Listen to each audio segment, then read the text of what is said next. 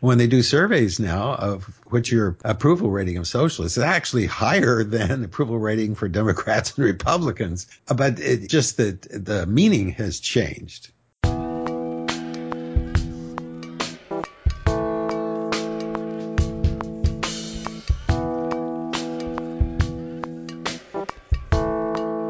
Welcome to the Common Errors in English Usage podcast. I'm here with Paul Bryans, author of the Common Errors in English Usage website and book. I'm the editor of that book and host of this weekly podcast, Tom Sumner. Hello, Paul. Hi, Tom. Paul, we continue to talk about political terms. Last time we talked about some very practical ones that exist in the real world, bureaucracies, and previous to that we were talking about empire and all of these terms. Let's take a turn toward the more theoretical. The thing I want to talk about first is left versus right. These are not political parties or anything like that. They're terms that are used to describe political theory. Yes, and they're being used more and more in everyday political discourse now. It's interesting. For a long time, these were confined to a small number of people who wrote about and seriously discussed political theory. But now they're being used all over the place. And we can talk a little bit about why that might be. These terms originated from the 1789 French Revolution. It started when the king called on the National Assembly trying to raise some more funds, and it developed into a full-blown, you could call it a constitutional crisis, in which it really changed the nature of politics in France. And those members of the National Assembly who supported the revolution sat to the Assembly president's left, and the supporters of the king sat to his right. So a right-winger, in this particular case, those on the right were conservative, and those on the left were radicals. So it was generalized later to label advocates of change, leftists, and those who were conservative or reactionary being called rightists. And this has expanded beyond that. Yes. Politics of the left are those that I think generally assume that there are systems of government that can be put into place for the general good, and politics of the right are leaned, if you just take these terms to their extreme, the politics of the right are toward government can't do anything for you, so we don't need taxes and we don't need general welfare or these kinds of programs. Well, that's true in this country. I think we're kind of special. In Europe, left and right are often used very differently. And you have plenty of people who consider themselves on the right, who are big supporters of state-sponsored health care, for instance, and even large government and all kinds of things. So for a long time, we used to pretty much not talk about left and right in the United States because we didn't really have a left and right. The Democrats and the Republicans were so similar in their economic policies and their ideas that it didn't justify this sort of extreme language that left and right were felt to be. Those were used more for Europeans. The term left in the late 20th century got associated with conservatives, or by conservatives mainly, with radicals that they considered beyond the pale politically, socialists, communists, and anarchists. Then it moved on in more contemporary times to refer to liberals or progressives as leftists. And this was meant to be a smear. The idea was that leftists had such toxic associations in American politics, especially because of its association with communism during the Cold War, that if you called a liberal a leftist, then you were going to damage them terribly politically. What seems to have happened instead is that because it got so overused, the term has gotten kind of neutralized. The Cold War is over. The younger generation isn't so sensitized to worrying about communism and socialism. And so the fact that Nancy Pelosi might be called a leftist, for instance, it just brings a shrug. I don't think it has the powerful effect that it'd like. But the older Republican politicians still really enjoy using that term. It is falling by the wayside, though, thankfully. When you put it that way, that rings true to me that it's more of an older generation thing to use that term as a smear. And, of course, there's no such thing as a rightist. right? You can be a leftist, but you can't be a rightist. That's not a smear. Yeah, Uh, yeah. we'll use terms like far right or hard right. Yeah, and those have come associated now with these races, Ku Klux Klan, the so-called alt-right, and all Mm-hmm. that kind of thing. That's about the only place that we hear the term or right wing. You had a comment about those who consider themselves true leftists, that is, say, socialists, Sure, yeah. don't like being called liberals. No, they don't like being called liberals. The example I turn to is the old Phil Oak song, Love Me, I'm a Liberal. It's a diatribe against liberal politics of the 1960s and not going far enough to defend civil rights and not going far enough to defend social justice and so on. Most liberals in the U.S. here, and let's talk about U.S. politics for a second. Most liberal, leaning toward the left, but mainstream people who are politically active are not out there on the streets protesting. Where I think Phil Oakes would like to have them, and be a little bit more radical in their politics.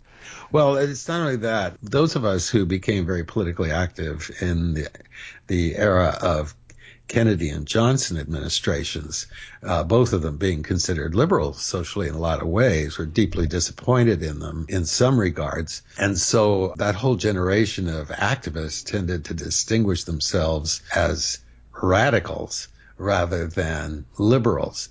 Now, what happened with the word liberal, of course, is that the right wing, particularly Republicans in Congress, took to describing liberal as a derisive term that was just awful. Liberal policies are just toxic. And the cowardly Democrats hunkered down and stopped referring to themselves as liberal. And the term got to be just a term of opprobrium and lost its positive power. Every once in a while, some politician speaks up and say, hey, there's nothing wrong with being a liberal. I'm a liberal. I'm proud of it. But there's not very many of them. Mm-hmm, mm-hmm. They're terribly afraid people won't vote for them if they say they're liberals. And it's often pointed out that the first liberals were conservatives by today's standards in the 19th century. Somebody was in favor of free trade and business operating freely and so on was a liberal.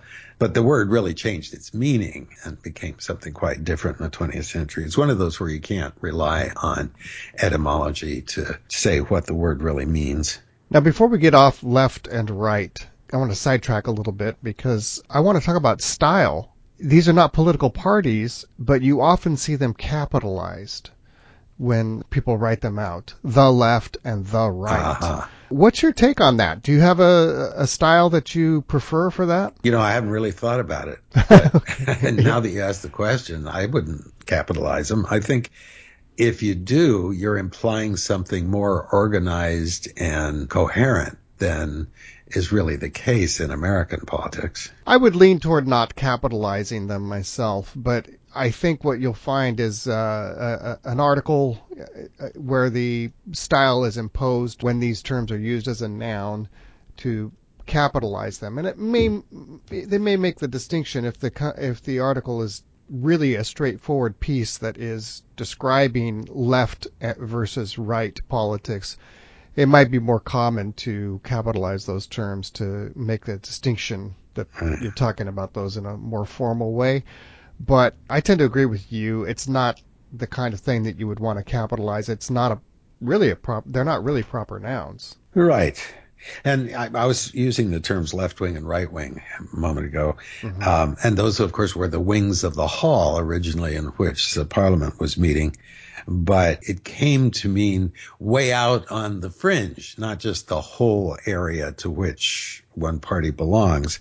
And now in the U.S., it's almost always used negatively to describe one's opponents as extremists. So you're a right-wing nut or you're a left-wing extremist. And so if the wing is in there, then almost nobody says, say, somebody might say, I belong to the progressive wing of the Democratic Party, I suppose. I don't think I've ever heard anybody say that, though. It's definitely something that's used mostly in a negative sense. Mm-hmm.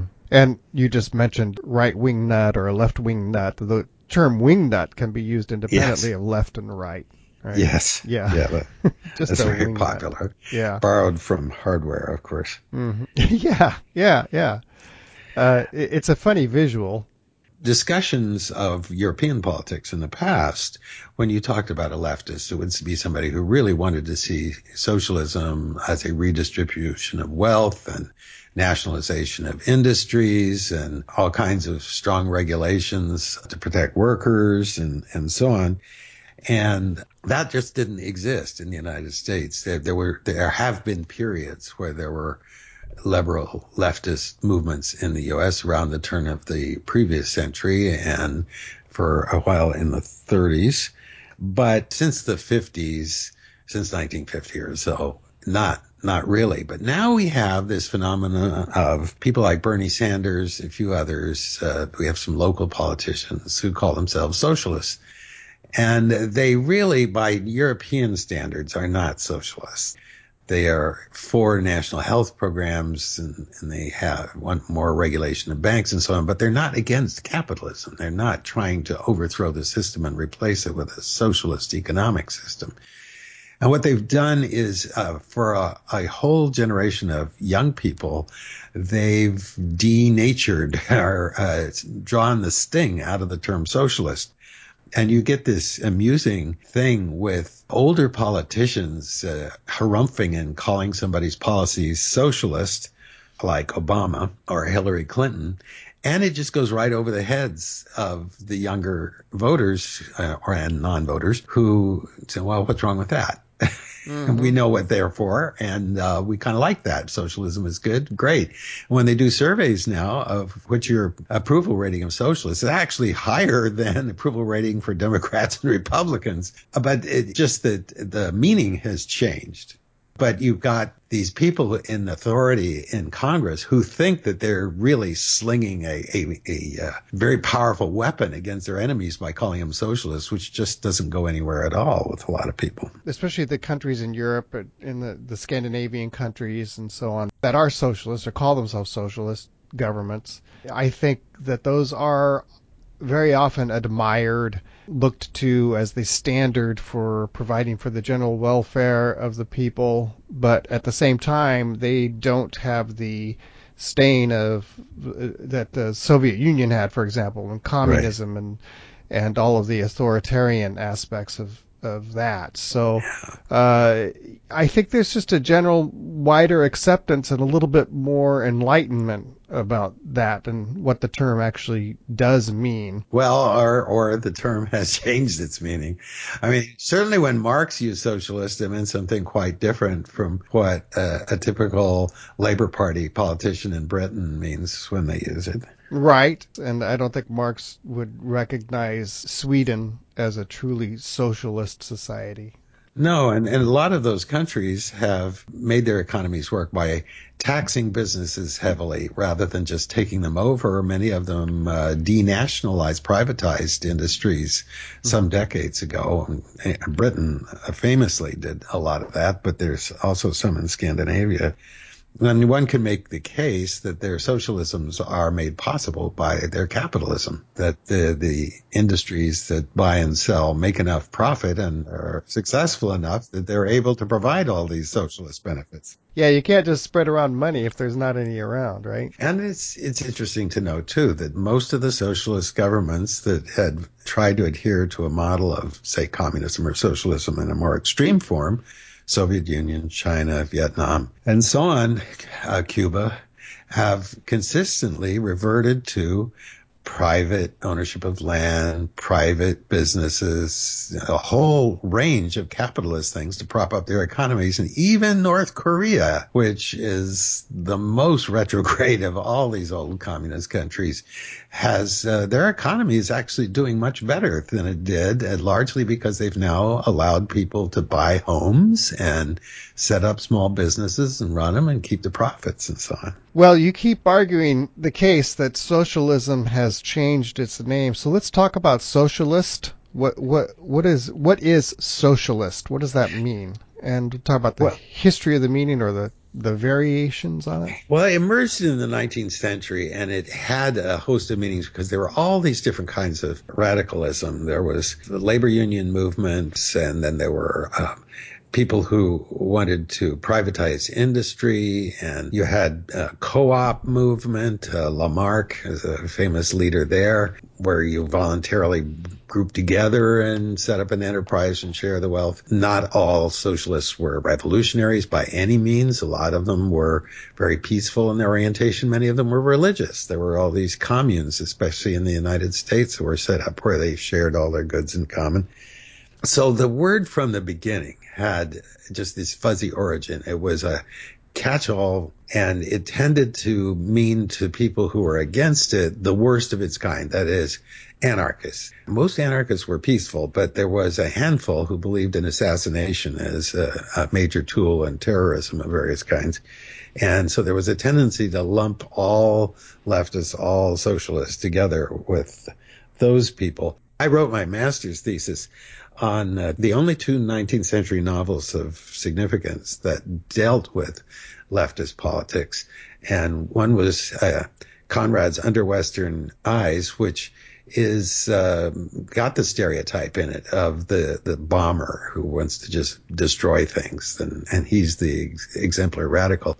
And Emile Zola's Germinal, which treats a wide range of political leftist views in extreme detail. And it's extremely unusual because newspapers, popular press, certainly novels, were not going into detail at all and looking at the different aspects of this.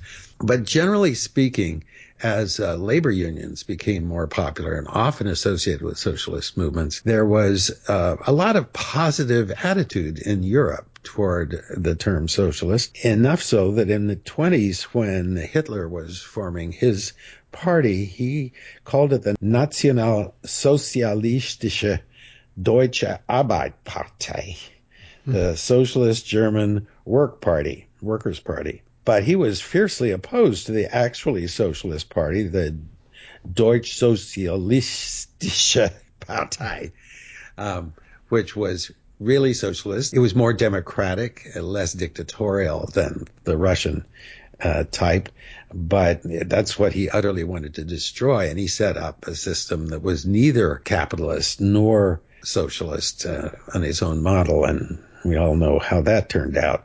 And it got abbreviated to Nazi.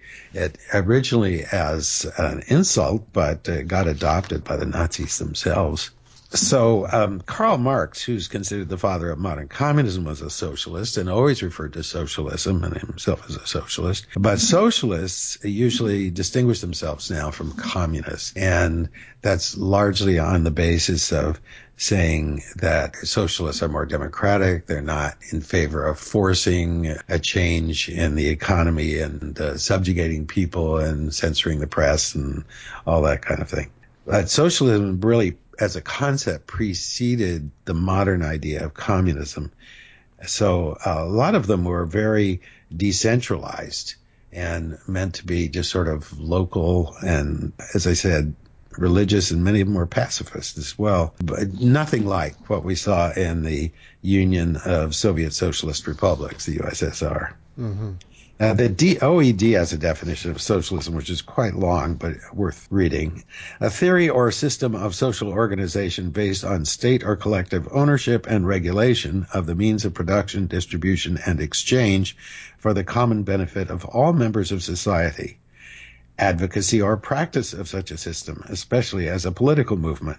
Now also, and here's where we get into the change in meaning, any of various systems of liberal social democracy which retain a commitment to social justice and social reform or feature some degree of state intervention in the running of the economy. That is so much milder than the original meaning. And then the range of application of the term is broad. It is typically understood to involve the elevation of the social position and interests of the working class, especially through redistribution of land or wealth, nationalization of industry and services, and the creation of workers' cooperatives. It is sometimes used synonymously with, especially Soviet communism, although in some Marxist contexts it is used specifically to denote a transitional stage between the overthrow of capitalism and the realization of communism. That wasn't one of Marx's ideas, but it did become sort of a standard notion among leftists that you had to go through a socialist phase before you could get to a communist phase, and the communist phase would involve the withering away of the government and a free, no money involved, people just doing what from each according to his ability, to each according to his needs. They just sharing the work and the fruits of the work. That would be communism. But on the way there, you needed to have socialism, where there was still a centralized government. The anarchists, of course, said, if you set up one of these so-called socialist governments with a strong centralized government, it's just going to hang on to power. It doesn't destroy itself. It doesn't invent a new kind of freedom. And to me, that argument made a great deal of sense. But objectively, you can't define true socialism any more than you can define true Christianity, really. When you encounter the word, you can't know much at all about what it means without further investigating the notions of the person or the group using it. There isn't a single agreed upon definition for it. Well, when you go back to your Oxford English Dictionary definition and you get to that sentence there, it features some degree of state intervention in the running of the economy. That suggests to me that there isn't a political system that is not socialist, right? Yeah. There's regulation of the economy. Well, I guess that what it would exclude is the libertarians, those who believe that the only role of the government should be to have a national defense. And do Right. away with the IRS and all regulations and so on. Right. But if you take that definition of libertarianism, you would still need to have taxes to support the military and to put a system into place that would keep the system that is in place intact to, invasion from foreign enemies and so on. Right. And I thought it was entertaining to think about a word that's related in spelling, but not in meaning, and that's socialite. This is a word I think that's used only by journalists and means somebody who belongs to the upper crust, who socializes a good deal, somebody who goes to parties and fundraisers and charity auctions and grand balls and so on. Usually younger people, but not always. Those are called socialites. Yeah. Not usually socialists. No, don't confuse the two. Let's end on that usage advice. So that's a socialist. What's a communist? Well, usually communist is meant to say that you should abolish all private ownership, get rid of companies by handing them over to either a centralized or a local control by the workers. All property would be vested in the community, and in its extreme forms, nobody even owns their own home or their clothes or their toothpaste, although that's more extreme than most actual communists were willing to go, and the organization of labor for the common benefit of all of its members. So that's what communism is. Now, the concept is much older than the word. You can look at medieval monasteries, for example, where when you entered, you had to give up all your worldly goods and many times endow them to the monastery. And the monks would have no property. They wouldn't even own their cassocks that they were wearing. It was not egalitarian, however. This was a form of communism in which there was strict authority. The abbot would have a lot to say, or the abbess, over the monks or nuns.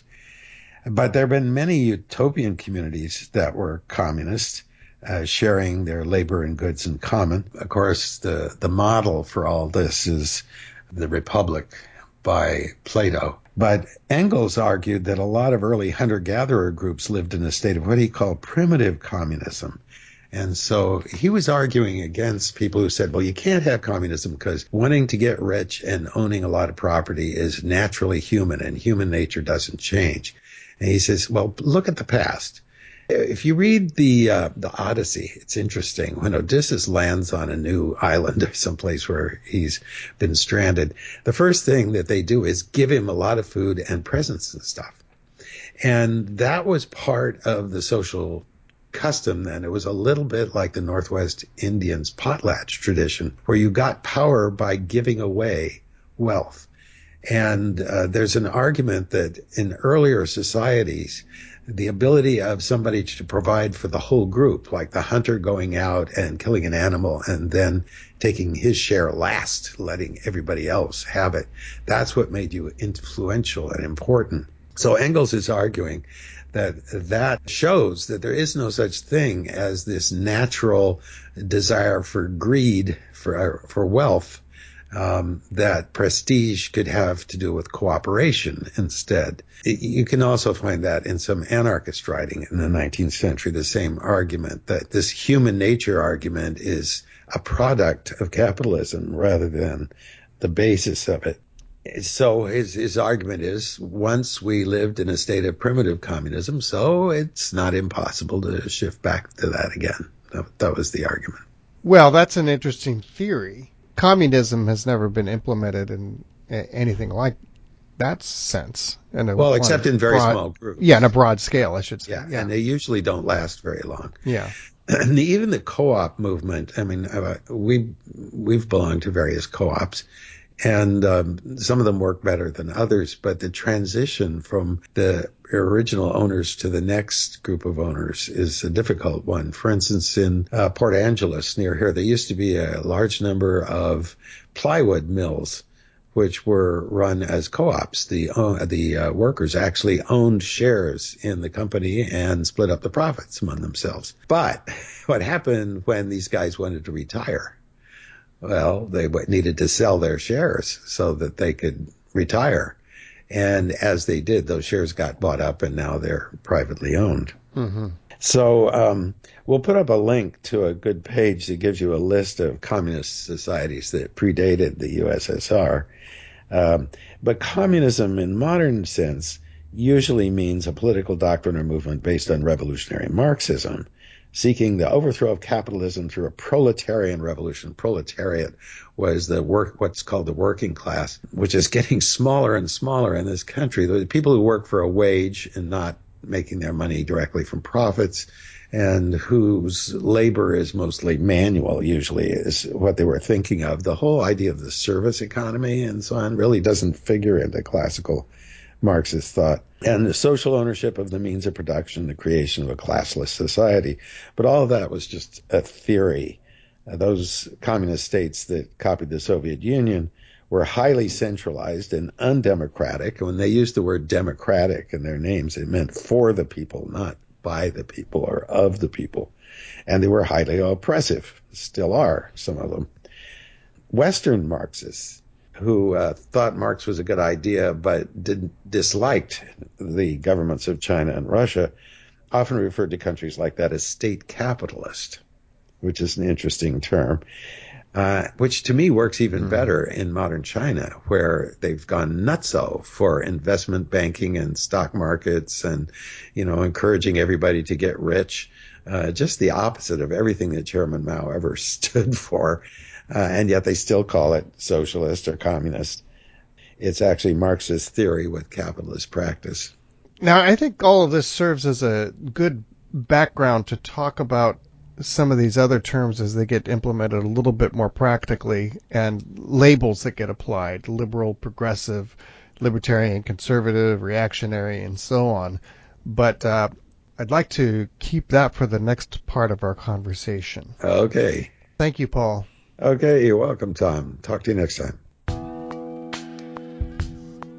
That's all for the podcast this week. As usual, you can send your comments and questions to commonerrorspodcast@gmail.com. If you want to support the podcast, buy the book.